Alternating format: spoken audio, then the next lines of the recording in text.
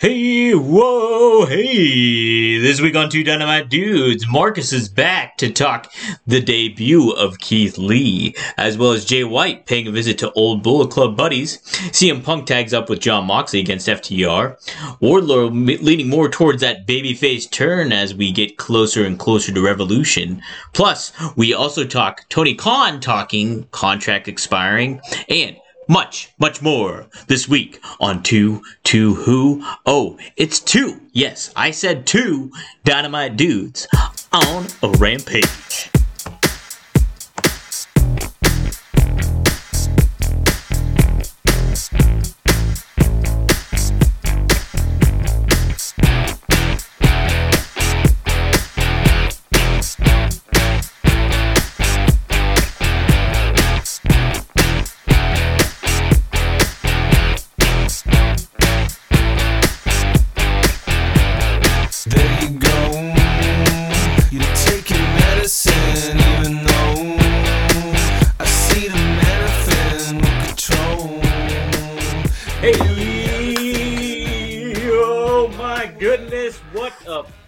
Start here. My goodness. This is Dominic D'Angelo, WrestleZone.com. And man, I mean, we gotta welcome back the babyface killer himself. Not a babyface, fucking asshole, actually. I have a babyface now. Asshole, Marcus D'Angelo is back after Marcus. It's been over a month. I checked. A month since you've been on the show. What the fuck? Dom, I'm in the biz. not really. I'm in the podcasting biz, but just busy, dude. What is this? Busy as hell. This is the one that doesn't fucking pay me. Nesha, what's up? Thank you.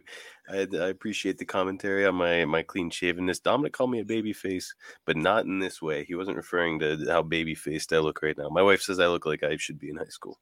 No, that was Marcus. That was spot on how I referred to you. I called you a baby face because of your face. You're a fucking asshole because you haven't been here. Hey man, it's such is the life of the podcast world. And Dominic, you're dipping the toe a little bit, so I think you understand. I know, I get it to an extent. I do understand. Yeah, Dominic is helping out a little bit with Podcast Heat. So he's keeping busy over there. I'm working for ad-free shows. So busy time. Steven Chambers, what's up, brother? It's good to be back. It is good to be back. I missed you guys. You know, we built a little community here. This is like I'm like a shitty friend, right? You know, I just like I don't call all the time, but when I do call, it's always fun. We try to make the most of it here. That's right. I'll take you out for a night of drinking, and then I just don't talk to you for 3 months. Don't respond to text. Don't do anything. But guess what? I'll be back in another 3 months, and we're going to go out for a night of drinking. It's going to be wonderful. Well, yes. That was just my comparison on shitty friends. I got you. What's on your mug, by the way? Is that from Friends? No, Friends. Oh, Marcus, you don't have any. That's funny. You have that mug. Hey, Nesha would disagree. I think Steven Chambers would disagree. So all of our regulars, Dom. All right. Well, no, I disagree. But Marcus, Dom, Nesha's ready to tag in. She keeps calling for me to be fired. I think she's ended the job. Dom, just tag her in. Give her my job. She was gunning for it last week. I tell you that much. I was flying solo, and that's how it goes. You know, you might get Wally pipped. It is what it is. Jason Michael Campbell, he says, what's up, guys? Been a while. I've been stuck at home and talk today. I was finally able to get back out to the gym after taking some time away due to quarantine. Glad you're okay, man. Glad you had COVID, but seems like you're doing all right. And let me tell you, man, it is rough once you get away from the gym to get back at it. I was just telling my wife yesterday. I have a heavy bag that I bought literally a year ago, and I haven't hung it yet. So as soon as I feel better, I'm working on a little sinus infection here. As soon as I feel better, I am hanging that piece of shit up, and I'm going to carve out like 30 minutes a day. If you had to put a wrestler on your heavy bag to hit, what wrestler would you choose? One wrestler is like face on my heavy bag. Oh gosh, That's a hard question because it's like I don't really dislike anybody in the business. It's like if I dislike them, it's just because they're doing a good job of being a heel. Well, it could be Um, that route then. so I guess what it should be, Dom, is like who would make me feel tough if I was like punching him without getting punched back. I'm going with Batista. You're going with the animal. He's a bad motherfucker. So if I can hit him and not get hit back, it's a little like ego boost. Yes, I like it. What about you, Dom? That's what I would do before I punched him. I would have one hand ungloved so I could do this. Glove. Yes. Watch the heavy bag somehow knock you out. I would, to stay current, I think I'd go MJF, right? Makes sense. Oh, yeah. It's the best heel in the biz, dude. Best heel in the biz. He is the best heel. I'll tell you what, he leveled up last time there against CM Punk. Yes, beat him twice in one night, Dom. Yeah. Let's actually just talk about that a little bit. That's how we'll start off. You have a lot to catch up on. Yeah. So let's get weird on my floor over there. Give me a sec. What's happened? Something's on his floor? I don't know what's going on. But yes, I think MJF really cultivated and continued some good heel work this week as he just did not basically give any credit to Wardlow. Marcus, what happened there? What was that? Boy, there was something on my floor. I was like, what is that? Like a fucking dead mouse? I went over and it was dryer lint that my cat drug out. I strongly consider just not coming back. Could you imagine it? Hey, I'm out for cigarettes. I'll be right back. Yeah, be right back, guys. See you in another 3 weeks there. See you soon. No, Mark, let's get your thoughts on specifically. Let's just go with that match, CM Punk versus MJF. Didn't get your take last week, obviously. Let's get it now. Yeah, it was the right answer. It's CM Punk. He's like Barry Windham back in the day, where like Barry was just like, he was such a talented performer. He didn't really need the accolades of winning. Didn't really need to have a belt. Like, he was just so good at what he did. He was just over. Everybody knew that he was awesome, so he was over. I look like Veer. No, Veer is the guy that they keep teasing that be coming to WWE and he never shows up. Oh, I thought she said I look like Veer. I was like, I don't see it, but okay. Yeah, it's San Marcus. San Marcus. But, yeah, he'll never come. Never show up. Low hanging fruit. I'm gonna skim right over it, Dom. But in any case, yeah, they did kind of. CM Punk didn't need to win. He didn't need to win, but I'll tell you what, MJF very much benefited from the win. Yes, and you know what? That's CM Punk's first loss in what, like 7 years? Well, how long has it been since 2014 now? No, yeah. 8 years. 8 years. 8 years, Dom. Crazy. So yeah, no, I thought that match. I talked about it last week. It was good. Yeah, I really just liked the pacing. It's such a different vibe when you have a CM Punk or MJF match going on, and those two together is the good stuff. So let the Mensa meeting commence. Mensa, what is Mensa, Marcus? Why did I just hear that? I don't know. I keep hearing it too, and I don't remember. This dude is burning us probably, and we don't even know. I don't know. Hey Barry, thanks for the Mensa meeting. Hey, yeah, Barry, if that's a compliment, thanks. If it's not, go fuck yourself. Either way, welcome to the show. Marcus, way to cultivate a viewing audience. No, what? Yeah, I was going to say, we've said this on the show before. If you guys come on here to trash us, it's fine. I just have a good time doing it. Uh-huh. Steven says, thought for a second Wardlow would be Punk's partner for a perfect face turn, but it looks like Wardlow face turn at Revolution. Yeah, it really teased that. Let's get into that, Mark. I wasn't going to start with that, but I think it is an appropriate thing to just do. I thought it was happening during that match. I was like, all right, this is it. Dominic wants Wardlow to be a baby. Oh, yeah, face. You mean Punk versus MJF? Yeah, when he came out. Oh, I thought that was going to happen too then. That was my thought. I was like, do you think they should have pulled the trigger then? Or do you ultimately think, hey, this is still going to be good? Like, it's the payoff's coming and it's going to be even better than what maybe could have happened there? That's a hard question because, CM Punk needed an out, right? He needed some cheating and whatnot to take the L. But here's the thing: is like MJF already cheated once and got the win that way. I think it would have been a little bit better if maybe Wardlow is just no. No, if you're going to turn Wardlow babyface, he shouldn't have come out at all. It should just happen in another segment. It doesn't belong in that segment. It's a good point. No, that's a good point. Right. I think, and I think it kind of adds to breaks up the predictability of what we've grown to learn, like been accustomed to with pro wrestling. Like, hey, this is the formula that goes. Okay, MJF cheated the first time, so he's not going to win, or something's going to happen where Punk beats him somehow, or something goes down. No, that's MJF still won. I kind of wish that they would have just ended whenever he choked him out with like the rope or whatever. And then CM Punk calls the bullshit card and the audience gets behind him, and then we go to another match, and then it happens again in another way. And then they have a third match and he beats him clean. At the same night, or do you mean like different? No, different nights. Different nights. Okay. Yeah, so like the third match, everybody would be like, oh, well, MJF has won twice and he's cheated both times. Well, then you swerve everybody by having him go over clean against Punk the third time for the blow-off. That's interesting. What do you think is going to happen with the blow-off when this comes? It's going to be the same thing that happened with Jericho, where Jericho gives him some wins and then gets his win back. But to your point, I really think Punk could lose and be okay. Like, he's like Teflon. Like, I agree, but it's wrestling, dude. Like that's what they do. The babyface has got to end strong. It's a babyface territory, as Bruce likes to say about WWE back in the day. And I think that's just how they're going to do it. The babyface has got to end strong. Yeah, I guess. I think so. I mean, I don't know. It's like, yeah, you can further. Yeah, you know what? And at MJF, he's just working the top programs. He's being a heel. Heels lose. Heels should ultimately lose. So yeah, that plays into that. I think that MJF is going to be the new champion of AEW for a couple of reasons. For one thing, Hangman Page is a heel. And he needs, or is a babyface. He needs a heel to work against. So ultimately, who better to beat him than the best heel in wrestling? And also his contract, I believe, is coming up soon-ish, MJF. And so I think that you could really entice him to stay and just justify him by putting the belt on him and saying like, hey, let's see how he does as champion. If he makes us some money, then we give him more money. That's true.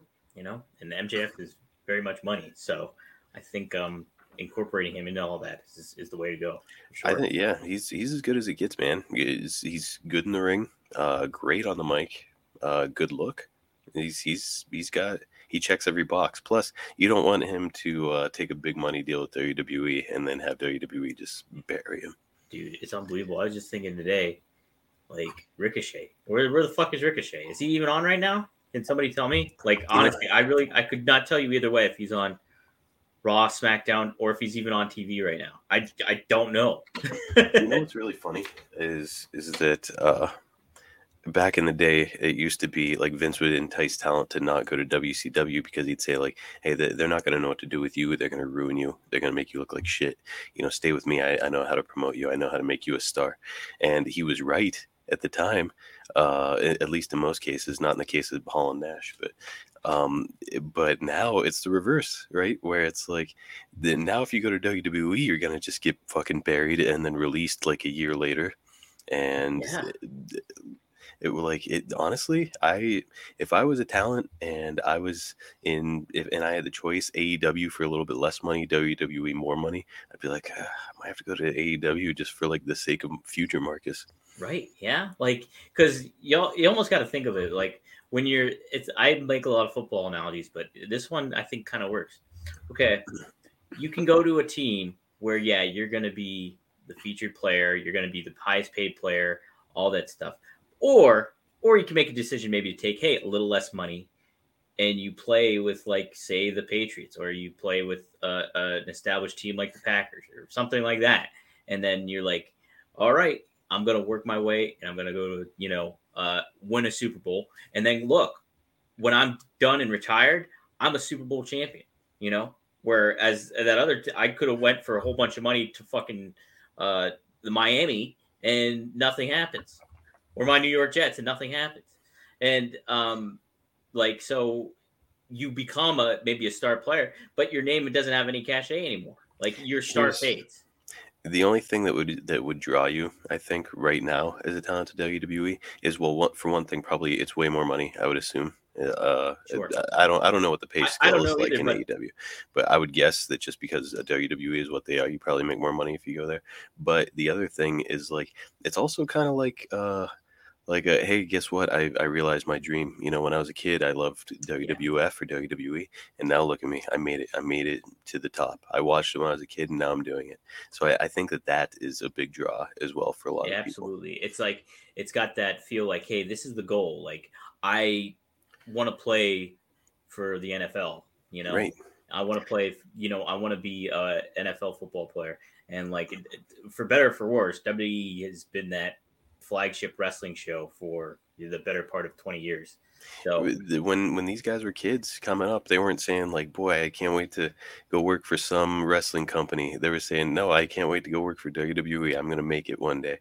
So like, I get it, I do, but I do think that you have to think about your long-term future. And if you're getting buried in front of the probably the biggest wrestling audience on the face of the planet right now, I don't know if that's good.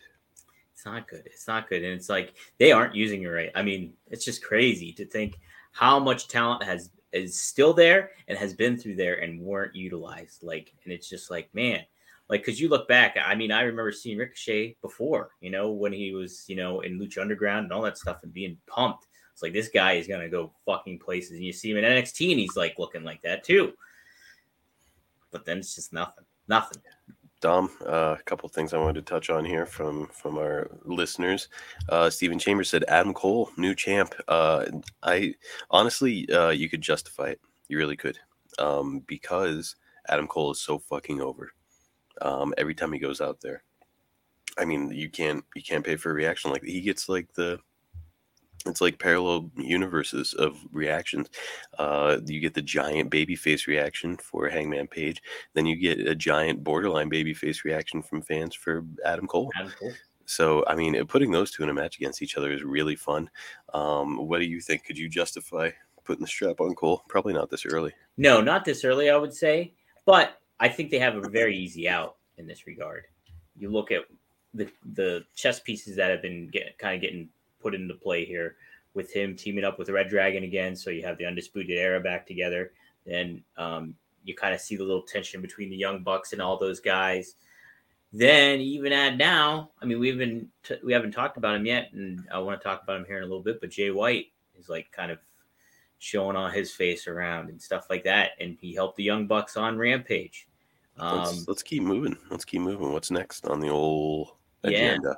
but to that point, Marcus, what I'm getting at Mm. is I think you can see the Young Bucks maybe fucking not Hangman, Adam Cole over somehow or something to that effect, going where like there's a division between the Super Click, and then now you have the new era, Undisputed Era kind of thing, and then you have a babyface Cole. To your point, getting those babyface reactions, embrace it, in that kind of regard. So something to kind of think about. I think I like Cole better as a heel than a babyface. I know he's getting babyface-ish reactions, but that's just, I think a lot of that has to do with that he's got cool music and he's so recognized due to his time in NXT. But like, I like him as a heel. I especially like him as a heel. Here's how you get heat on Adam Cole: is keep having him fuck with Tony Schiavone. Oh yeah, because everybody loves Tony, and just make him that condescending, douchey, jealous boyfriend. he's good at it. Yes. It's honestly, it's the only way to get heat on him because he's over. He is over. But I mean, like, can't go against the grain too much, because if you do turn a babyface, you have a hot act already. So you make him a top babyface, where he's maybe seeing eye to eye in regards to with the champion of Hangman Page, and you guys got, and the pun not intended, to be on the same page with one another. Then you got some storylines cooking, some major storylines cooking. Nesha thinks Cole turns on the Bucks. I wouldn't like it. I like the Bucks as heels, right? Yeah, I like all of them as heels, and I like them as like this annoying heel unit. Because like, let's face it, dude. I know that like it kind of goes against like Cornette sort of thinking when they do that whole like run the ropes and then like give him a kiss on each cheek. I know that Cornette hates it, but guess what? It kind of gets heat. Yes. So like in this new era of wrestling, you don't have to like it, but like if you want to get heat, you've got to get pretty creative. And like every time I see it, I'm like, these fucking guys with the spot. And then I catch myself and I'm like, oh yeah, they're actually just doing what they're supposed to. I'm supposed to say, oh, these fucking These guys with these fucking spots. Right. Yeah. So it sort of works. It sort of does work. Okay, yeah, let's talk about Jay White here a little bit. Shows up, throws Rocky Romero into the production truck just out of nowhere. Which was a nice bump by Rocky Romero. Rocky Romero's great. I like Rocky. He's like across the board. I like him. The name, the look, the way he wrestles. What a vet. I think ahead of it, Rocky Romero was like, how do I make this look realistic? I'll just fucking actually do it. You know what? I'll just run my face into this fucking truck. Take a header right into the truck.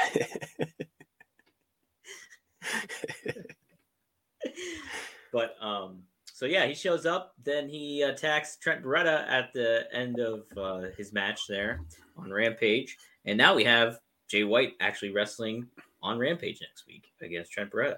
Nesh is saying that he was on Impact on Thursday. Yes, he is. He was a big factor on Impact. That the Forbidden Door is just fucking flinging around. And it's like it's rotating. You know what? On Impact too, he's more in a babyface role. Like he is like feuding with the Good Brothers and feuding with Eric Young's Violent by Design. So this just gave me a fun idea. How neat would it be to have somebody who's a babyface on one program and a heel on another, kind of like Bret Hart being a heel in America and a babyface in Canada? That'd be kind of neat. It would be hard to manifest that nowadays with smart fans, but still. I'm trying to think if they did that with somebody on Dynamite though, on AEW before. Like Kenny was there. No, I think everybody pretty much remained in their roles. Like Kenny was a heel on Impact, he's a heel on Dynamite. This is kind of different though. Like Jay White's like, he's like the cool leader, like because they got Tama Tonga there and they have Tangaloa and Chris Bay and who's the other guy that's there with him too? Jeez, I'm blanking. But anyways, Bullet Club's there and they're kind of the baby faces, like going up against these heel teams. So, but yeah, Jay White.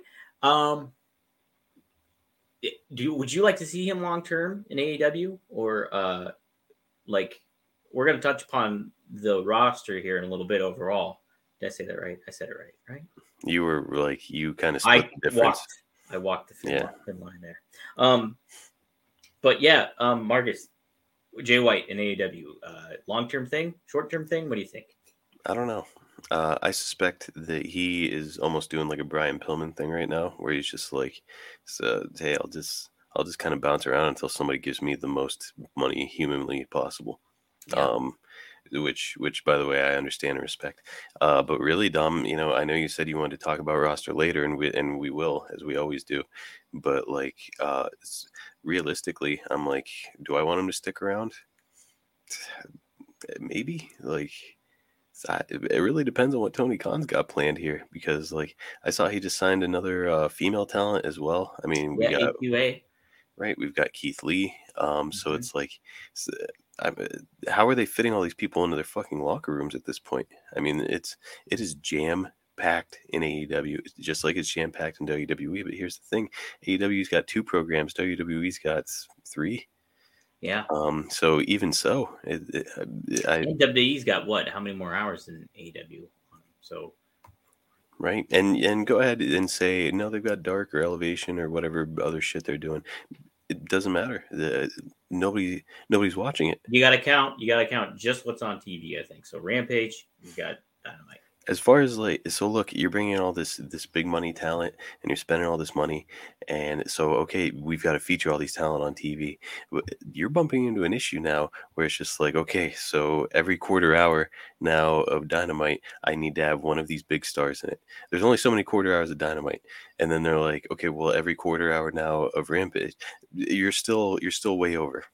So I don't know how he's going to do it. I really don't. No.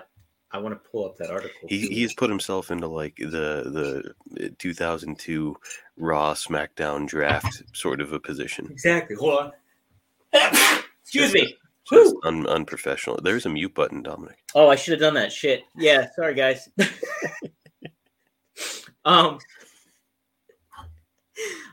Yeah. I mean, Mark.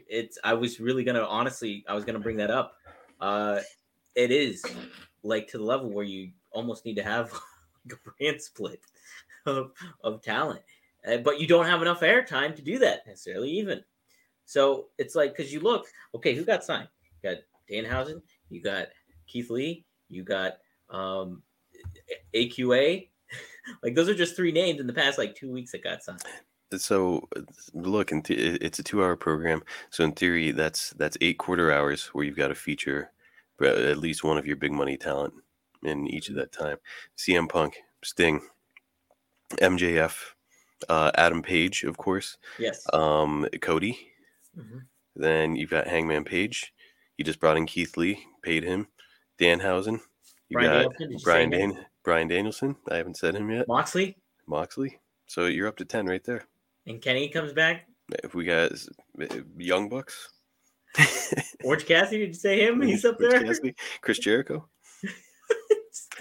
Keep going. I could, but dude, it's fucked up. I don't know what the fuck. Britt Baker. You got Thunder Rosa, who needs more TV time, way more TV time. So yeah, he's worked himself into a corner a little bit. Yeah, it's interesting. Let's talk about just Keith Lee showing up because, let me tell you, when he did that Beal on Isaiah Cassidy. Oh yeah, I think I've watched that online at least 12 times. Because every time I watch it, I'm like, was there did he have one of those fucking they use in movies to make people fly, one of those lines? Yeah, I know what you're talking about. As I was watching, I was like, how is a human doing that to another human? I don't remember seeing the Giant do that shit to people. Are we at Universal Studios or something? Right. So did they just fucking CGI wrestling? What was that? Oh god, WWE does that with the fucking augmented reality.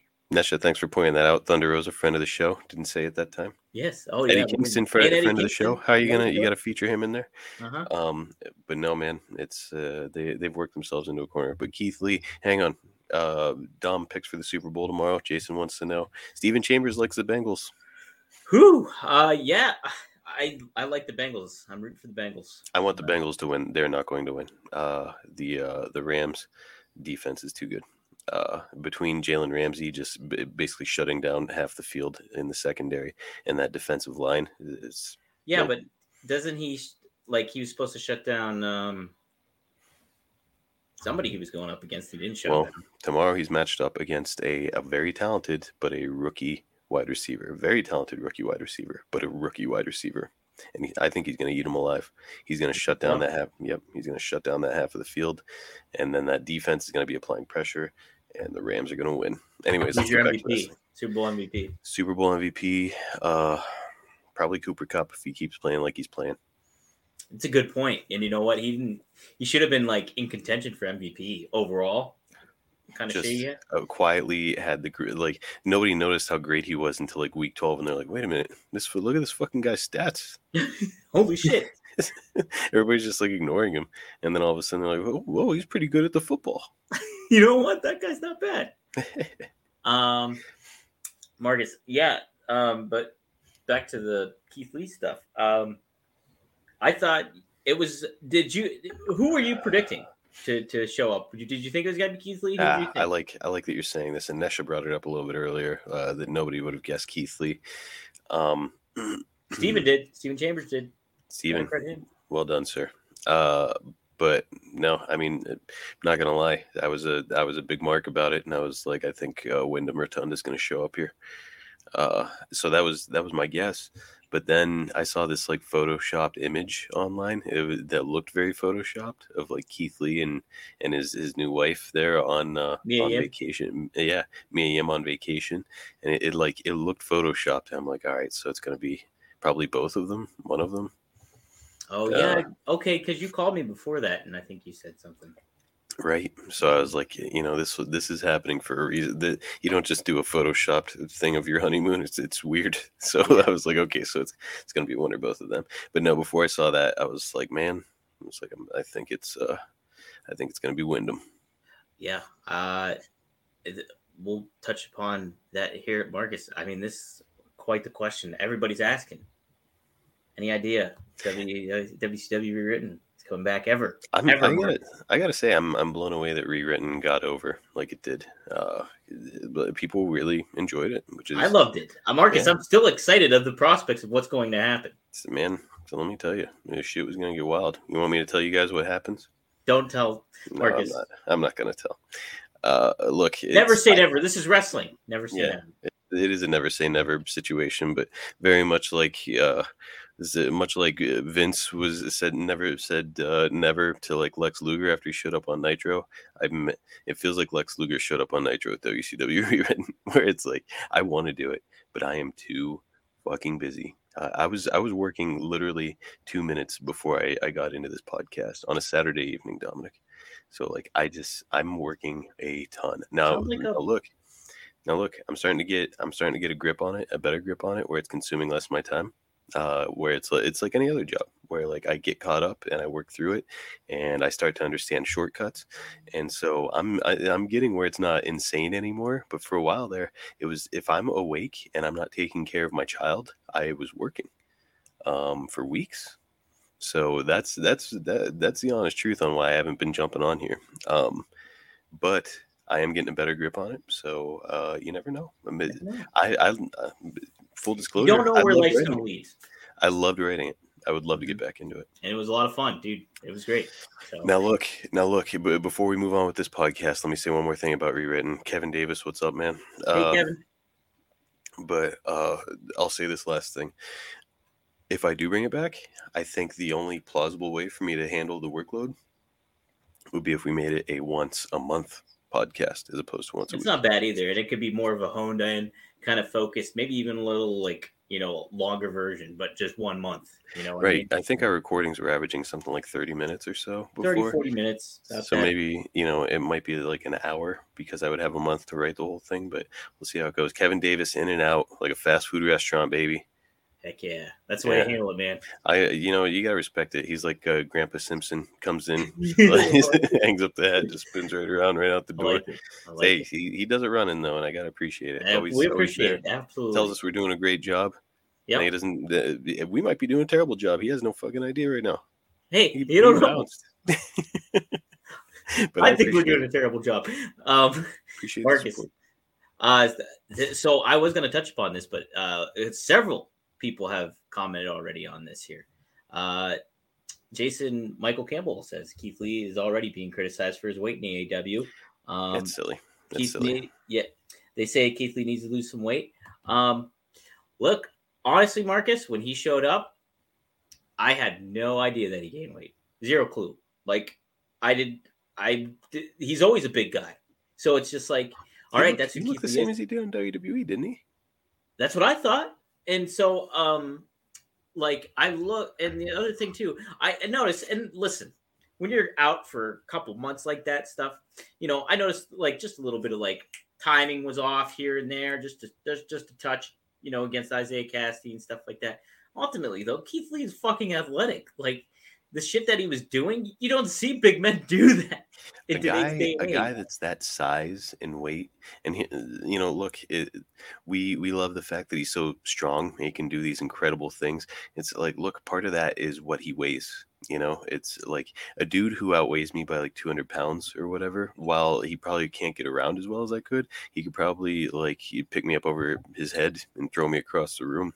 Across the room, right. So I think the his weight and just general size, mass is it's kind of contributes to what we love about Keith Lee, and the fact that he can do the crazy athletic stuff that he can at that weight, that makes it even more incredible. It reminds me a little bit of like the giant Paul White when he was young, where it was like, this dude is like 7 feet tall, weighs like 500 pounds, and he can do like a drop kick, and he can kip himself up in the middle of the ring.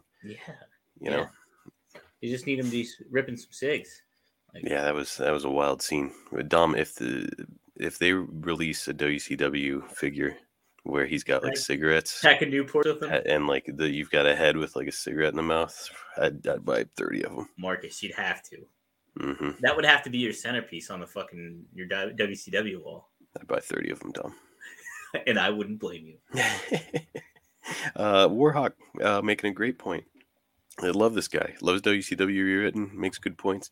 Modern day Bam Bam Bigelow or Vader. Perfect. Mm-hmm. Absolutely. Probably closer to Bam Bam, I would say, than Vader. But I can see traits of both in him. Absolutely. I could easily picture Keith Lee doing the Bam Bam fucking moonsault and probably executing it better than Bam Bam did. Oh, Um, yeah, you could probably see that for sure. Like, I mean, Bam Bam was very athletic too. It's just he was. He yeah, was. He was ahead of his incredible. time. Same with Vader too. I mean, Vader's like that too. I think we need to band together as fans and make sure that Keith Lee eventually comes out wearing Bam Bam Bigelow gear for one of his Oh matches. man, that'd be pretty tight. Listen, but like to the point about like Lee and his look, as long as he's healthy, I don't care what he looks like. If he gains weight or whatever, he's a big dude. I would expect him to gain weight. Like sure you want to work out and be in shape, but if he's in shape, that's not a problem. Like you don't necessarily like. There's plenty of huge guys like that are carrying a lot of weight that are in great shape, and that could do it. Like even Yokozuna, was a big dude, but he was in shape for a while until he just ate himself out of oblivion. But it's like, the guy's been out for a couple months. He did deal with health issues too. So it's just like a lot of different things. And he still looked good. He still wrestled good. It's like people are quick to judge, but let's just see how the cards lay out here. If it becomes an issue, it becomes an issue. If it doesn't, like, it's Keith Lee, and he's been limitless, and he's been a big star, like that has been plenty of potential that we haven't seen the full potential. Mainstream wrestling audience has not seen the full potential of Keith Lee. So like all they've seen is NXT, which he was hot act there. But I mean, again, look at Bearcat WWE. It's just like nothing. So put him in the ring against the heel Daniel Bryan. So I'm buying tickets. Man. Dominic, Jason Michael Campbell lost 198 pounds. What? Damn, dude, that's awesome. Good for you, man. That is great. Fucking incredible. I thought you said, wow. I thought you said you were 190 pounds. I'm reading. I'm down 198 pounds. Yes. But 198 now. Or are you saying down to 198? Either way, it's good stuff. Either way, you're killing. Because like, look at that. It's just like I haven't seen a weight I haven't seen in 30 years. That's great, man. Awesome. That's remarkable. Congratulations. Hot damn. Dom Steven Chambers up next, just spitting fire. Oh, Keith Lee and Powerhouse Hobbs, come on. Mm-hmm. Don't sing it. Bring it. Powerhouse Hobbs is, I mean, it's, I think I've said it before, still a little green, rough around the edges, but man, just bursting with potential. Oh man, but charisma too. Yep. It's crazy. Yep. No, Marcus, and like I mentioned this last week too, is like Ricky Starks fighting Jay Lethal on Rampage. You gotta give Ricky Starks quarter hour. Yeah, I know. Yeah, right. Go ahead. Hook. You need Hook. Jay Lethal, you just brought that motherfucker in. He's so talented. Where's his TV time? We gotta bring him in. It is an issue. Like Marcus, it's like, Oh, so, yeah, that's what I was trying to segue into this. So let me see here. An interview with Scott Fishman of TV Insider, also of the Miami Herald. Scott I've met a couple times. He's a great dude. I did a NWA show with him once. Khan, the CEO of the company, shared his mindset around the contract negotiations with current members of the roster. He noted that throughout the height of the COVID-19 pandemic, he wanted to keep people under contract, even if they wasn't using them, so they could still make money as wrestlers. But now that the roster has grown so much, Khan admitted that he can't keep everyone. He named ability and fan response as important factors in his decision-making. And he emphasized his goal to make sure AEW has the best roster possible. All right, there's a problem in that. Well, let me finish. The quote's not, I didn't even get to the quote. Oh. So he says, when we started, a lot of people had contracts that were a couple years long, and a lot of them are coming up, said Khan. I really have tried hard to be very considerate of the people on the roster, especially going through the pandemic. That encompassed a long period of time where we were still in our first year of television and going into our second. I kept a lot of people under contract, even though I wasn't necessarily using them on television because I wanted to still have paying work, which is hard to come by for wrestling during a pandemic where we don't have any independent shows. Really, only two places were running, and the other place was cutting people left and right. Very true. I did want to give some job security to people. Now, with so many wrestlers coming in, I can't renew all the contracts. I've had to make some tough choices based on ability, fan response, or both. I try to maintain the best roster I can for the company and fans. So there's the quote. So, okay, give your thoughts, Mark.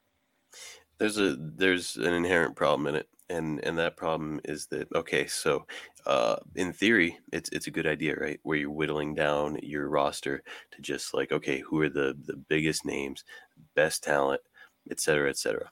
But then you're working yourself into a position where you've got nothing but dream matches on every single card, which in theory sounds good, right? But it's sort of the same idea of if everything is always good all the time and nothing bad happens, you stop appreciating all the good stuff.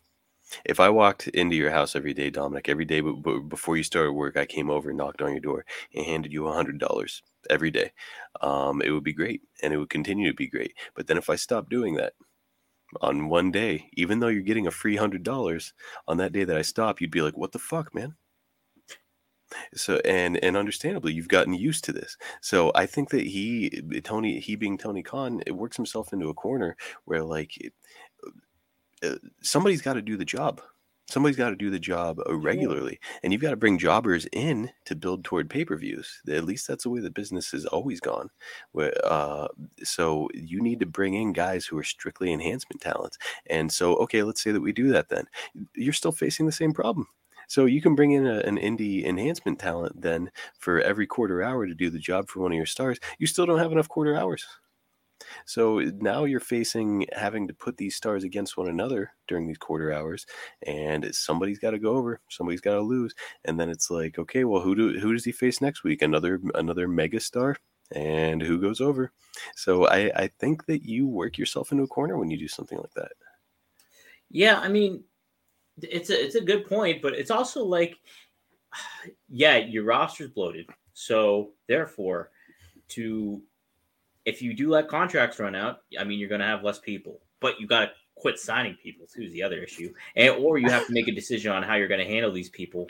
Like, when you have, because you have a loaded roster of stars, but Mark, I mean, if you handle the jobbers, quote unquote, or, people that you bring Carpenters, enhancement talent, to bring it in, you just bring them in temporarily. You have them under a different kind of stipulation where they're there. Sure, you're maybe taking up certain times, but also you can kind of find the balance with less people on the roster. Ultimately, if that's the route you can take and you make the decision to make, like, the tough decisions that have to be made, then you can come up with a rhythm of, okay, absence makes the heart grow fonder for this. This wrestler's not here every week, but we'll showcase him or her in a certain way. Then next week you see them, right, in a match or something like that. If you kind of keep, volleyballing back and forth, to use that analogy again, I think it can work. But you have to train also the fan to not, to your point, not get that $100 every day. Right. So it's tough to walk the line of that, especially when there's name talent out there that fans do want to see, but then a lot of you run into the issue of how are you going to showcase this person, that person, everything like that. But I mean, it's a step in the right direction, though, is it not? Like, I mean, it's a tough step to It is. let the contract expire, not re-sign people. But like, from a presentation perspective, and everything like that, and it doesn't mean like anybody that you let go or let their contract or not, you can't bring them in. It's not, you can't not bring them in again for a short time. Like, just show up and do a work program with somebody. But it's just like, yeah, you got to make those tough decisions. It's tough, but I mean, heck, that's at least we know that like Tony Khan's thinking about that stuff, and it's part of the thing.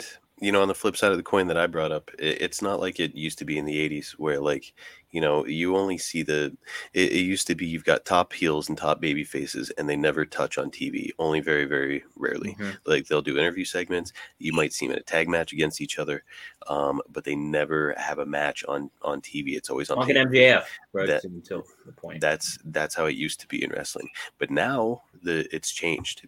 And honestly, it's changed because of WCW. WCW wound up acquiring all this talent, and then all of a sudden it was like every Nitro was an event. Because Eric Bischoff was smart. He was like, okay, how do I get fans away from WWE? Let's be different, and let's give them incredible matches to watch. Let's raise the stakes, and they did, and then WWE did it in turn. So now this formula of like, from the 80s where like if Ric Flair is wrestling anybody on TV, it's just like some job guy that they brought in, and then he does an interview about how he's going to beat Dusty Rhodes at the next pay-per-view, and then you do it again next week, and then you get to the pay-per-view and they finally wrestle there. But you can't do it anymore because now if you're just wrestling against enhancement talent on TV, everybody's going to be like, yeah, so what's going on in WWE? Oh shit, they got two superstars facing each other. I'll watch that. Yeah, so, but WWE in turn needs to actually respond with a better product. No way. I mean, it's trash over there. But it's weird, man. This is a very weird time in wrestling. It's like a transitionary time. Honestly, I think wrestling would really truly benefit from another national promotion. And weirdly, could you do that? Yeah. Do you think the market is there for it? Is what I'm saying. Another big wrestling promotion. Here's the thing: is like wrestling is not as hot as it was. You look at the viewing audience for even SmackDown right now. SmackDown is doing about what WCW was doing before WCW got hot. Yeah. So early '96. So like the numbers are not good right now. In wrestling all around, but I think that if you have a national brand, if you build a national brand and you come up with like a pay scale that works for you, it really depends on the promoter. But I think that you could have a lot of success because there's a lot of really talented free agents out there. I agree with that. I think there is an audience. I don't know how much that audience will yield, like that type of numbers for all those programs. You know what I mean? Right. But yeah, Steve. I mean. You got to look into this too. Like, I think it's been stated before. Like, I think Tony Khan stated that AEW is in the television business, and they very much are. Like, so it's like their market or their business has WCW should have been more focused with the pay-per-view business of things, and they got away from that. But like, very much like, yeah, the AEW has their pay-per-views, but there's like 6 a year or something like that. So it's like not as much. They happen rare. So you are more concerned with how your team, who you're portraying and who you're positioning on television. And so like it just goes to the point of like you really do have to find that balance of like attracting an audience, but not overshadowing the talent that you have on the screen too. So it's something that's to your point again, Marcus, transition period. I think overall in general the landscape of wrestling, but even in the microclimate of AEW, like is a transition period of like, okay, this is the first time where contracts are actually expiring in the company and things are shifting and changing. And, you're trying to find some stars. You're seeing, to Tony Khan's point, you're hearing the reaction and you're getting a gauge for that. From popularity and everything like that. So, but it raises, like you've got a guy like Trent Beretta, or just Trent or whatever he calls himself now, very talented Trent wrestler. He's going by Trent Beretta. Okay, so he's back, very talented wrestler, cool look. I would be shocked if he ever wins another match on TV. Because when those quarter hours at TV time, very, very valuable. And it's like you'll put him in there because he's a great worker. He's got a great look, but like who are you going to put him in there against? You got to put him in there against one of your big money stars, and he's not going to go over. So it's a weird time, man. Weird time. Very weird time. But to your point, hey, let's putting people over and getting over. It's a big deal. Like, yeah, it's great. I think like that really says a lot if you get a win, on television, specifically on Rampage. I'm not talking YouTube. I'm talking Rampage. I'm talking Dynamite. So like it's kind of a big deal. Like that means something. Definitely means something. So with how valuable that time is, you can if people are getting wins on national TV now, you can really look at that guy and be like, well, Tony Khan loves that guy. Yeah, something that felt like a big deal, Marcus. CM Punk teaming up with Jon Moxley against FTR. How about that? I thought that was super cool.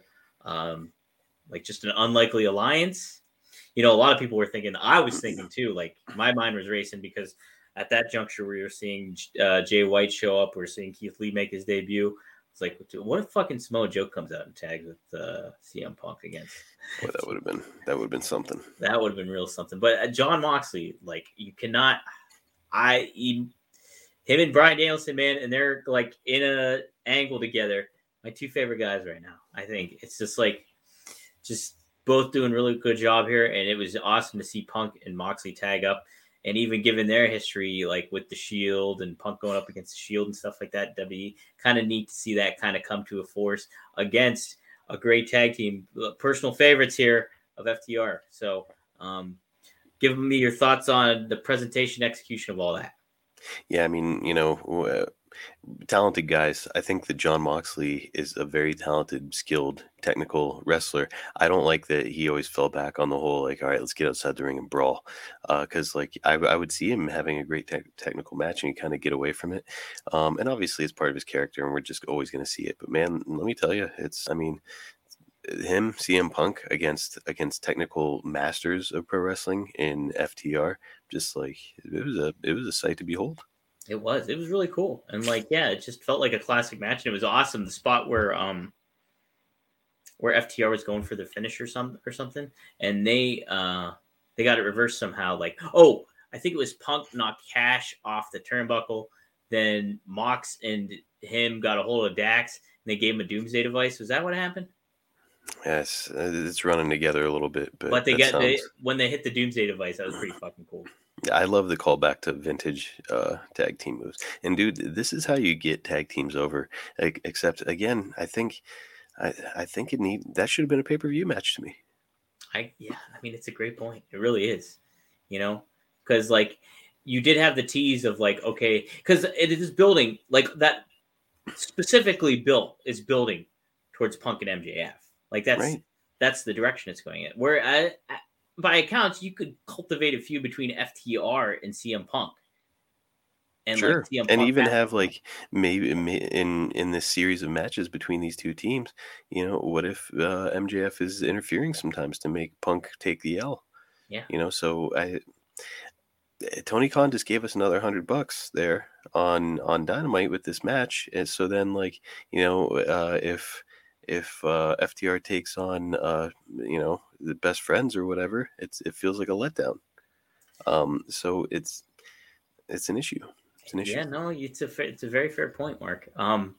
Stephen Chambers says, whatever happened, the old school will have to defend the title every 30 days. WWE really veered away from that. Was that an AEW rule too? I think it's there's so much that wrestling today could really pick from the older days of things. Like, even simple shit like, hey, top rope regulations, can't go over the top rope. You would get DQ'd if you got thrown over the top rope or some shit like that, any like little things like that. I'll do a good plug here for Terminus. I've started watching the pay-per-view here, their first one. And like, you can tell they're going to go by a lot of like those kind of rules and regulations of the match, where like certain counts, you can't do certain things and things like that, where it's like a little more rule-based things going on. Yeah, I think that's and something like a title defense every 30 days, I think is a good thing too. Yeah, you want a fighting champion basically. And it keeps not only obviously from a kayfabe standpoint, the wrestler, hey, on the ball of things, but it keeps the checks to the balances of the promotion doing the title justice as well. So, yeah, I like the old, and I think they should do this with the TV, or rather with the TNT title. Is like, Dom, did you know back in the day, the TV title for the NWA, it was the only belt that ever had this rule, was that the TV champion didn't have to beat you. You had to beat him in under 20 minutes. So if the match elapses after 20 minutes, I think the match carries on in some cases. But if you pin him, you don't win the belt. Yeah. So like you have to be, so that when Arn was champion, he would always say that he'd be like, hey, I don't have to beat you. You've got to beat me, and you got to do it in under 20 minutes. And there's not a man alive that can do it. So it was a cool, fun stipulation, and it was a fun way to get out of it. So like Arn could take a loss then, in theory, after 20 minutes, but keep the belt. Keep the belt. And he gets to still be champion even though he lost. So 20 minutes makes perfect sense because it's fucking TV. It perfect sense. So honestly, I would love if they brought that back. But no, it's back to Steven's point. I think it was Steven who said that. Yes. Back to Steven's point. As soon as the belt started getting looked at as a prop, which I think largely began happening in WWE. As soon as the belt started getting looked at as a prop and not a prize, I think that they started to get away from what made fans care. Like, look, there's got to be stakes. And if the Intercontinental title is getting traded back and forth between people every 2 weeks on TV, all of a sudden you're like, who gives a fuck about the Intercontinental title? There's no stakes. No stakes. There's no value in the title, unfortunately, too. That's right. a sad thing because, no joke, the Intercontinental title was my title. That was my favorite title. Was that 24/7 title is a great example, Dominic. Who gives a shit who the 24/7 champ is? Dude, and it's sad to say. I'm gonna say it now though. Who gives a shit who the Intercontinental Champion is right now? I mean, I know it's Sami Zayn. I was just gonna say I couldn't tell you who it is. Yeah, I don't know. It's just. I thought it was still like what's his name? Apollo. No, that was a long time ago.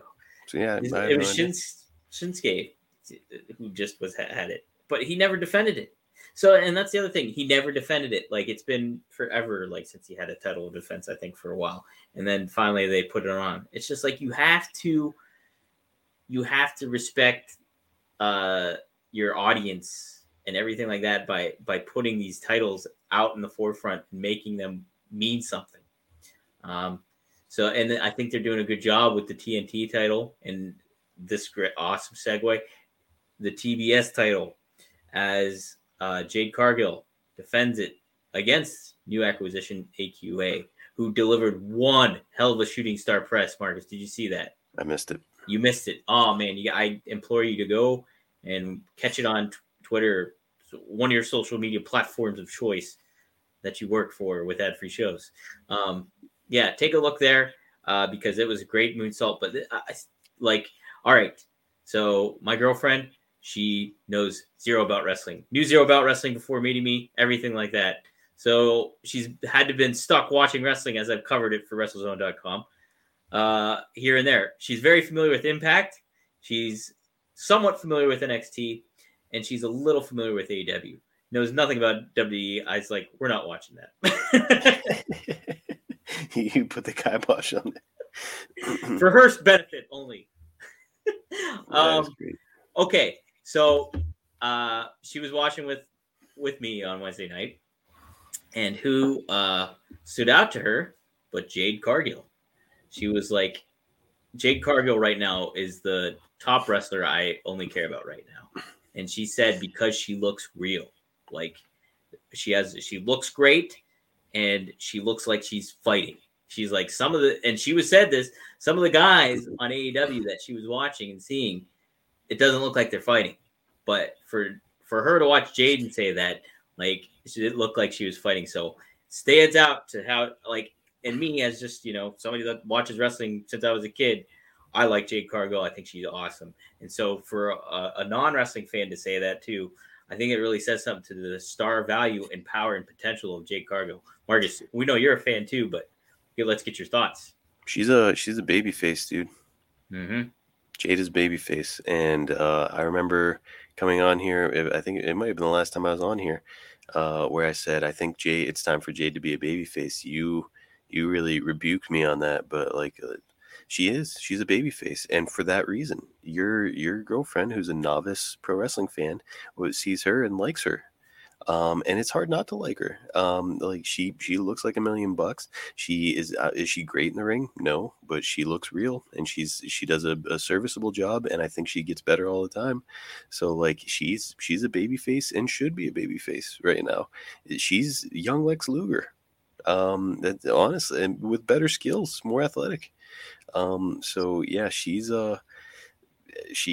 belongs, and I love her as a babyface. And honestly, Dominic, the person who needs to beat her for that title when the time comes is Serena Deeb. Serena Deeb? Heel Serena Deeb against babyface Jade Cargill, and have it just be like you can even make it like, hey, like the old Bret Hart versus Diesel thing. Like, hey, if it, as long as it's a brawl, Jade Cargill has the advantage. But like if Jade Cargill's on the ground, Serena Deeb has the advantage, and just have Serena Deeb just catch her. I would even say a clean win. I wouldn't do the Just clean one. I would do an underhanded one, but I can get probably behind that, Marcus. underhanded, but yeah, it's on it. And guess what else? Serena Deeb is going to bring the best out of every single person that she gets in the ring with, including Jade Cargill. So to me, it makes sense to build toward those two and have it go that way. But no, man, she's money. She's got huge potential. She's got like movies, television, modeling, all the potential. And AEW is very, very lucky to have her. When her contract comes up, I got a feeling it's going to be a very expensive one. That's a great point too, Marcus. That's a great point. Nesha does not like Jade, he says. I think a lot of girls and guys watching don't like Jade. It just because it's like we've become used to like a certain type of wrestler, and she's one of one, right? I've never seen a human like her. Have you? No, it's unbelievable. When I first saw her, it's like wow, and like even still when I see her, I'm like wow, because it's like you do not see people like that. Right. And I did tell my girlfriend, like I was like, okay, look at this girl, like it's like she could kick anybody's ass. I was like, she could throw us around like right now. Right. So it's I think we've all become accustomed to like, you know, a certain look, certain style, and she's just like she's so different from everybody. I think a lot of people see it and are just like I think me when I was younger I'd probably feel the same way, but you know, now that I'm looking at things a little bit more objectively, I'm like like she's got it. She's movie star potential, action figures, toys, television, name it, she's got it. So yeah, she's honestly, like I could see her in 5 years leaving the wrestling business and becoming a full-time actress. It could, you know, I mean, like action star. Her thing was, yeah, that's a great point. Yeah, I could see her fighting fucking Alien. Steven says, not digging Deeb's rookie 5-minute time limit matches. Put that on Dark. I'm okay with that.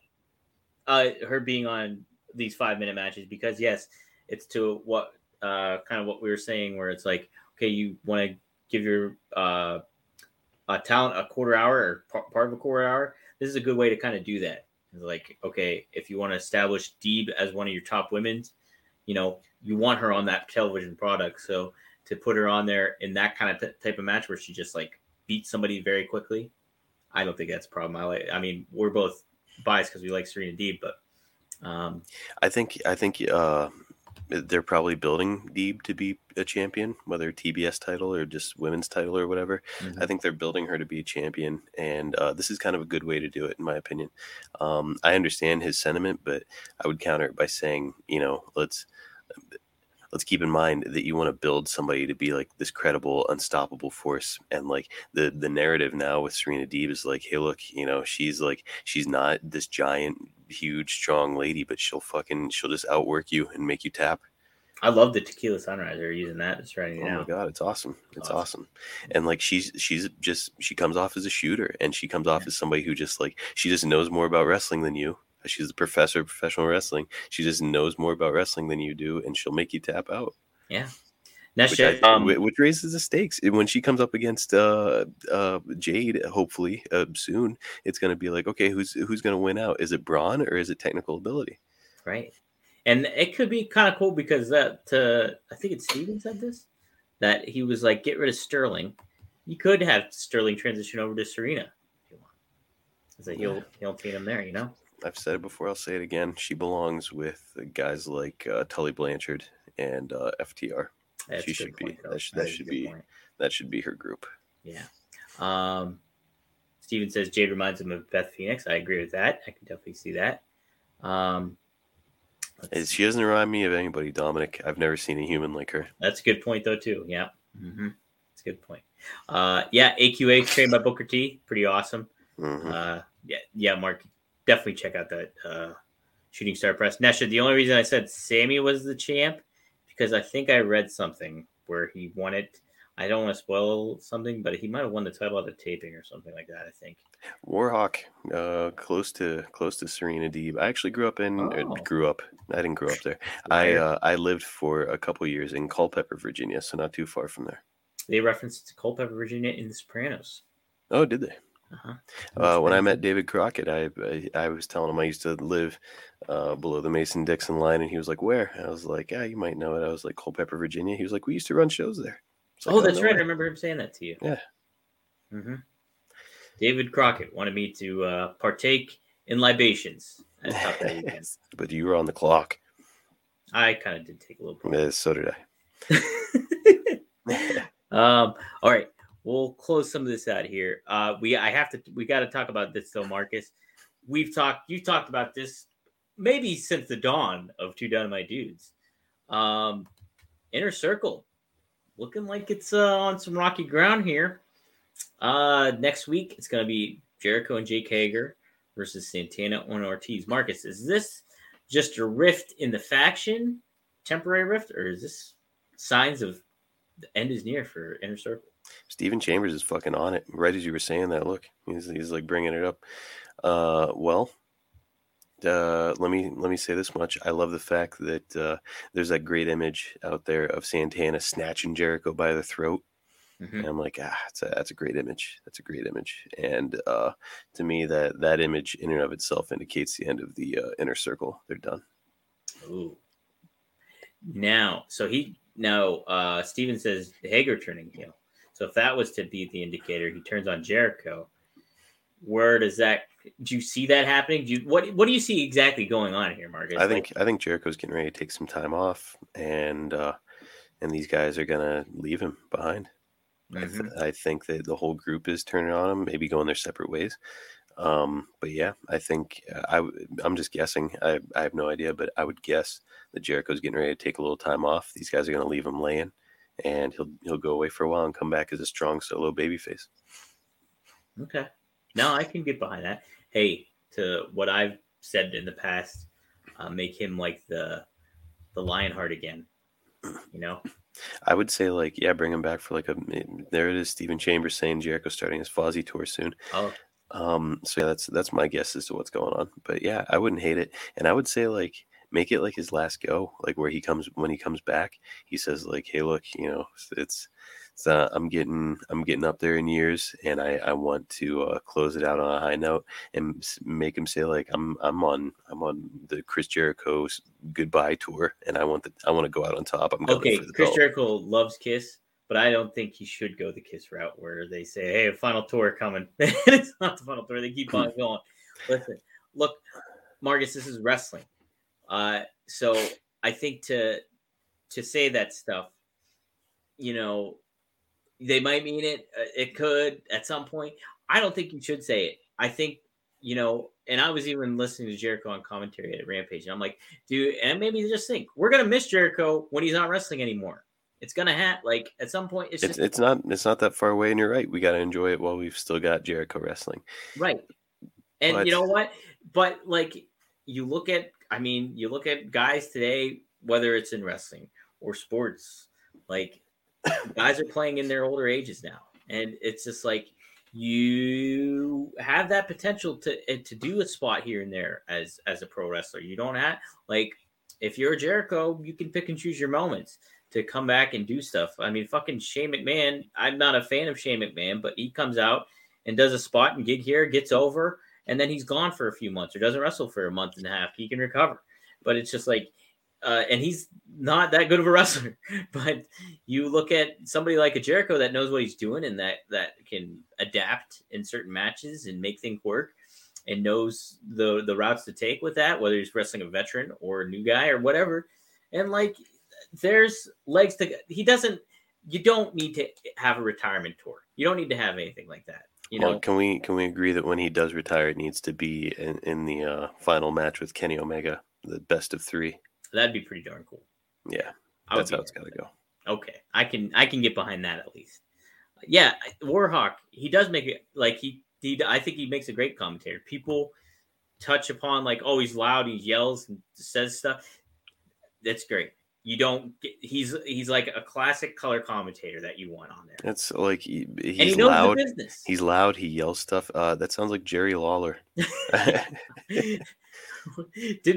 Bobby Heenan? Didn't he kind of yell a little bit here, make jokes, sure. crack all that stuff? Jesse Ventura. Yeah, I mean that's just kind of the thing, and I think there's plenty of room in that for wrestling. So no, I think there's plenty of legs with Jericho, whether it's still in the ring or on the commentary booth. So, okay, that death match, Marcus. What'd you think of that? Remind me, who was in the death match? The main event, Archer and Hangman. Oh my gosh, yeah, of course. It was good. Eric Bischoff made a point on his podcast this past week, and I'd like to hear your thoughts on it, Dominic. Overdone with blood. And now he wasn't referencing this match specifically. He was talking about some match that happened in 2012, but he was just saying, yeah. But it kind of relates to today in that he was just saying like it's overdone ad nauseum. The blood in pro wrestling is just like we've seen it so much, it kind of doesn't mean anything anymore, right? Where like back in the day, it used to be like very shocking, like really gruesome. Like the fans would all start standing up and say like, "Holy shit!" Like, this match has got to be over soon. That dude is bleeding. But now it's just like, I'm like fucking eating ice cream on my couch and like looking at my phone, like, oh, he's bleeding. Damn. Yeah. And it's a great visual. Like Hangman, the way Hangman's good looking dude and then just blood's covering his face and stuff like that. It's a good visual, but yeah, Mark, it's like it happens a lot. And and it happens in a manner in AEW, it happens in the manner of when you saw Nick Gage and Jericho, I was still like, hey, that was fun for what it was. Let's not see that for a while though. Like, you know what I mean? And so because when that shit does happen, it means a lot. It means a lot. And I think, you had Moxley fighting Lance Archer in this Texas death match before. Then you've had Hangman doing it. It's neat seeing a person like Hangman being in an environment like that and like ultimately coming out on top, like winning something he's not like. This is Lance Archer's playground. And, for him to come into Lance's playground and like beat him in such a very cool way. I thought the setup and the execution of the match was great. The story told in the match was awesome. And some of those spots that they did were fucking cool. Like Lance giving him the blackout on the side of the steps. Like, and then the finish or the whole story of them taking off the second, like Hangman hitting the buckshot early in the match and like almost getting the win there. But then Dan Lambert and Jake untying the top rope and removing that out of the equation told such an interesting element. How's Hangman going to win without a buckshot? And then he uses the ref and the barbed wire wrapped around his forearm to hit the buckshot to Lance Archer through the tables to get the win. I thought was a cool, badass finish and a great way to position Hangman. To your point and to Bischoff's point, yeah, a lot of blood, little overdone in that manner, like in today's day and age, where it's like if you're going to do those stuff, make them happen a lot rarer than even what we've been seeing as of recent on AEW and stuff like that, because they mean more when that happens. But I will say I really enjoyed the match, and I love Adam Page and I love Lance Archer, and now it looks like they're transitioning Adam Cole here coming up. And here's the thing too, man, is like to your point, it's when you do something like that with Adam Page, you're like, okay, he can hang with anybody, right? That should be like the vibe that we take away from that. Like, hey, look, if it's a brawl, he can do it. If it's a technical wrestling match, he can do it. And that's kind of what you want out of a champion. So yeah, I thought it was fine. I think that hearing Bischoff talk about that on this past week's 83 weeks and putting those pieces together this week, I was like, he makes a good point. Like the last time. The last time blood really meant anything to me was live 2019. When you and I saw Cody versus Dustin, and Dustin was just bleeding a gusher to the point where I was like, he might need to go to the hospital after this match. Mm-hmm. So that raised the stakes. I will say a little bit when it came to Jericho and in the death match with Nick Gage, because of Jericho's age, and you don't associate him with that sort of thing. So in that case, I remember I was like, I need to watch this match. I went out my way to see it, just because of those stakes. So really, those are the last time I will also say Britt Baker. Yeah, that's what I was going to say. Lights out match with Britt Baker. So here's the thing is, I don't know what the blood necessarily meant as much as far as raising stakes. I think it more meant more as a moment, as an iconic moment. Yes. Okay, I agree with that. So yeah, I don't think it necessarily raised the stakes of the match so much as it just But provided one of those like highlight reel moments. yeah, in a certain way though, it kind of did raise the stakes because you don't see that in a lot of women's matches. That's So, true.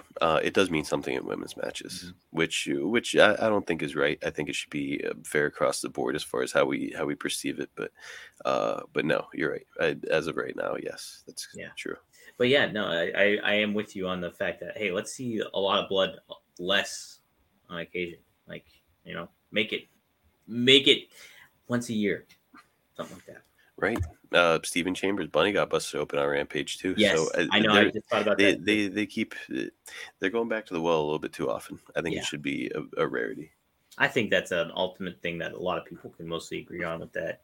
Um, I'm sure Stephen TBS is probably okayed it. Yeah, it's a good point though. I mean, they're on a new network and stuff like that. Maybe they want to handle things differently than even TNT does.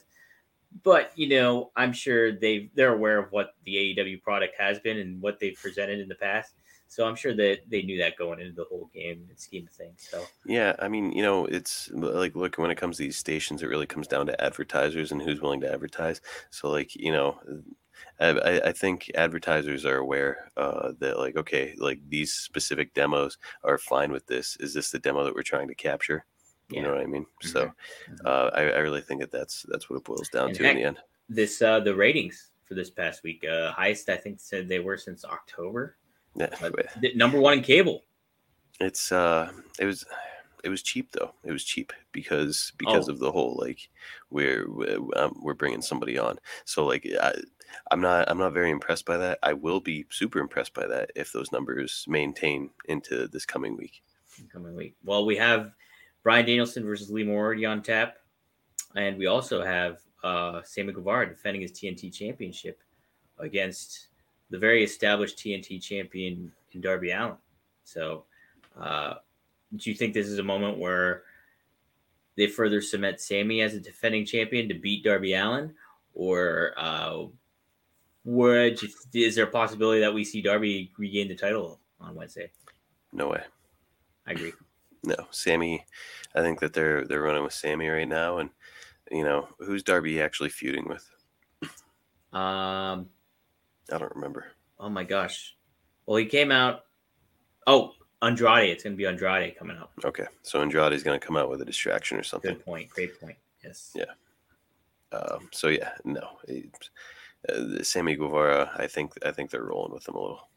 Hey, also, I gotta throw this in. What's going on with Matt Hardy? He's like, he's bailing on Private Party here. It's some like brother Jeff is gonna be. They're gonna be wrestling together for the first time March 12th. Big time wrestling. Yeah, I mean Jeff is coming in. I don't think there's any and if or but about it, and I think that their first opponents are going to be Private Party. That's awesome, dude. I'm fucking pumped. So I will say, bringing the Hardy brothers back together on AEW, it's pretty fun. Now it's again, we're just the bucket's full, and we're trying to squeeze a couple more fucking drops into it, but it's still fascinating. Yeah. Oh man, I know. It's a transitional time in wrestling, and it's still a very fun time in wrestling. And then the Bucks are coming around. Mm-hmm.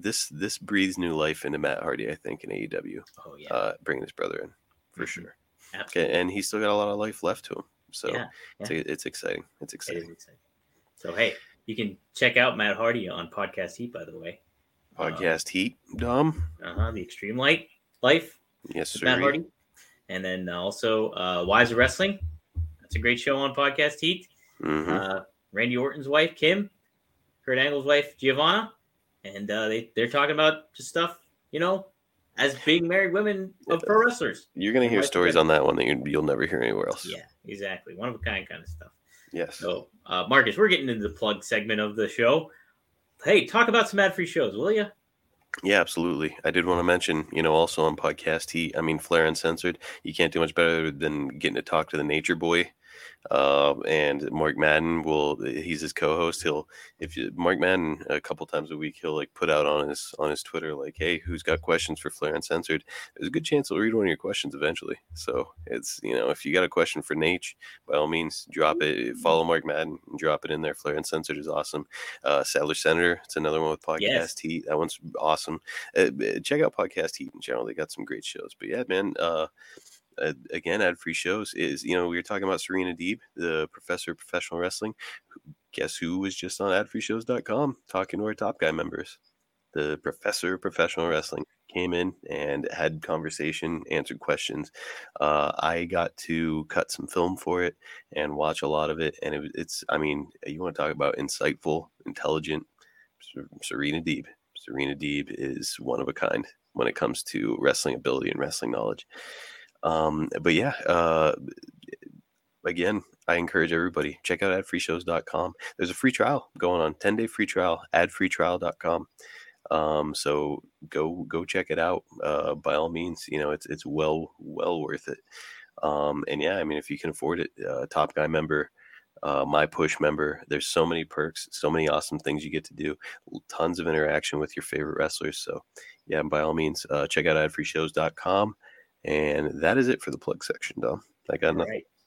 Nesha says she should find herself a wrestler, be a wrestler's wife. Yes, what a life. What a life. I'm trying to think. Who would you want to marry, Nesha? I'm gonna go out on a limb and say John Cena, Dominic. Oh yeah, that's a good point. You know what? That's a good point. just taking a shot at it. Just a hunch there. Yeah. And Nesha's name on Twitter, I believe, is Miss Cena Lover. Yes. Yeah. So I'm just, I'm like, maybe putting two and two together. I'm like fucking Sherlock Holmes out here, just putting the pieces together. Yeah, there you go. Anywho, Dom, anything else to plug? Yeah, I mean, just WrestleZone.com. Go there for your wrestling news needs. As far as interviews are concerned, I have a recent one with Charlie Haas that just got published. Charlie Haas, Marcus knows, has one of my favorite wrestlers when I was in college and stuff like that. Like, just being a casual fan in college, I always tune in, see how Charlie Haas was doing, what he was up to. He was my guy. And so it was really neat to speak to him for the first time and stuff. And he's such a smart dude, knows the business very well, gave some great perspective from an amateur wrestling standpoint of things. And wants to get back in the mix of things. And still named a list of wrestlers that you can check out on WrestleZone.com that he wants to wrestle. Some interesting names, some really intriguing names that would be really cool to see. He has a cool story about the Briscoe brothers. Him and his late brother Russ were the ones that broke them into the business. And Marcus and I told Charlie this too when we were on the air. We saw the Haas brothers wrestle on Raw in a dark match. I don't know if you remember this, Marcus, but it was Charlie and Russ against, I believe, K-Quick and the Road Dogg in a dark match. Wow, I do not remember that, but that's you don't awesome. Remember that? It was when State College, when we went to Raw in State College. Yeah, that was also the event where there was a ladder match between Edge and Christian. They did the spear off the from the belt spot. And now they did it at WrestleMania more famously, but I think that we saw that happen before it actually happened at WrestleMania. Oh, we did. Yeah. So Dominic and I were there. In theory, the first televised time that spear from the to Jeff while he's hanging from the belts happened. Right. But Charlie Haas, man, it's a great technical wrestler, and he was under the tutelage of another great technical wrestler who wound up going on to some pretty decent fame, Kurt Angle. So, you want to talk about sitting under the learning tree. It's like, not only can he relate to him as a technical shooter coming into pro wrestling, but then it's like, and now here's how you polish your pro wrestling skills. You know what? He talked about adapting the styles from New Japan and all that stuff, and picking from Arn and Tully and all that stuff, and incorporating that in your style and stuff like that. And that creates a good foundation that, unfortunately, a lot of talents, the way that WWE is recruiting them, are not going to learn that way. They're only going to learn this NXT WWE method that even right now seems a little hey, who's going to be you're going to have a smart talent training them, guys like Steve Corino and Johnny Saint, I believe, still there. And I'm sure I'm missing a couple others, but you lost guys too, like William Regal and other coaches that are, the Road Dogg and things like that know, that have had history in the business and stuff like that. Not to say Carino hasn't at all whatsoever, or anybody like that, because they have. But it's just like there's a certain style that WWE wrestles, and that's the way they're going to teach it. So, like nowadays, like to get guys like a Charlie Haas back in the mix and wrestle like, because during this time, Marcus, it was right when our boy Jeff Jarrett was in GCW, like wrestling Effie. So it's like it's a good landscape to have these matches and these fantasy, like weird out there that you never fathom matches going on between maybe a legacy star and a growing talent today. So speaking of Jeff Jarrett, dude, did you hear he's going to be the ambassador for the upcoming NWA show for the Crockett Cup? How cool is that? I love that NWA is doing that. I love that they have so much respect for tradition, and Jeff Jarrett was. I can't remember how many times he's been NWA champion, but that is a prestigious belt. So much history. What an incredible lineage. So it's really cool. I would probably say it's my favorite looking title in all of wrestling. The rumor has it, and I think that Jeff may have said this on the podcast. One of the things that Hulk Hogan said back in 2003 when he was first looking at getting into TNA was that he wanted to hold the NWA title. Because it was held by people that he had so much respect for, and he was like, I want to be the champion. So it's like if you got a guy like Hulk Hogan who's like he's made his money, he had done everything in wrestling by that point, but that was something he wanted to check off his list. I mean, it's a prestigious belt, and it's just I just think it's awesome that NWA has respect for legends like Double J. 100%. No, it's neat to see Jeff in that mix again. Nesha's flicking the lights on and off to us. She's heading out. Y'all have a great night. So I think, Marcus, it's time for us to close out the show. Yeah. Nesha's like the bartender at the bar, and it's like 2:15 a.m. He's playing Semisonic closing time. Yeah, they're like, okay, everybody get the fuck out. All right, time to hit the bricks. Marcus, hey, welcome back, man. It's nice to have you again. Yeah, I'll see you guys in like a month. No, I mean, in truth, I'm trying to get on here as often as I can. I do love doing this. I love just chatting wrestling and talking to the community here. But hey, man, it is what it is. I'm a busy boy, Dom. Hey, and I think it's confirmed. WCW Rewritten is coming back. Marcus confirmed it tonight. It'll come back eventually. Hey, there we go. There we go. Probably. Maybe when I'm in my 60s. So once I retire from full-time work. Now it's I'm sure we could probably figure out some way to do it once a month, but it's not in the cards right now. All right, we'll hash it out. The future is open, so there we go. We'll figure it out, man. Figure it out, just like we appreciate you figuring us out by sticking with us for this past hour and a half almost. So, all right, guys, this is a long one. It's been a real doozy of one, I tell you what. All right, we'll see you next week here on Two who, Marcus? Dynamite Dudes on a Rampage. All right. See you guys. See you guys.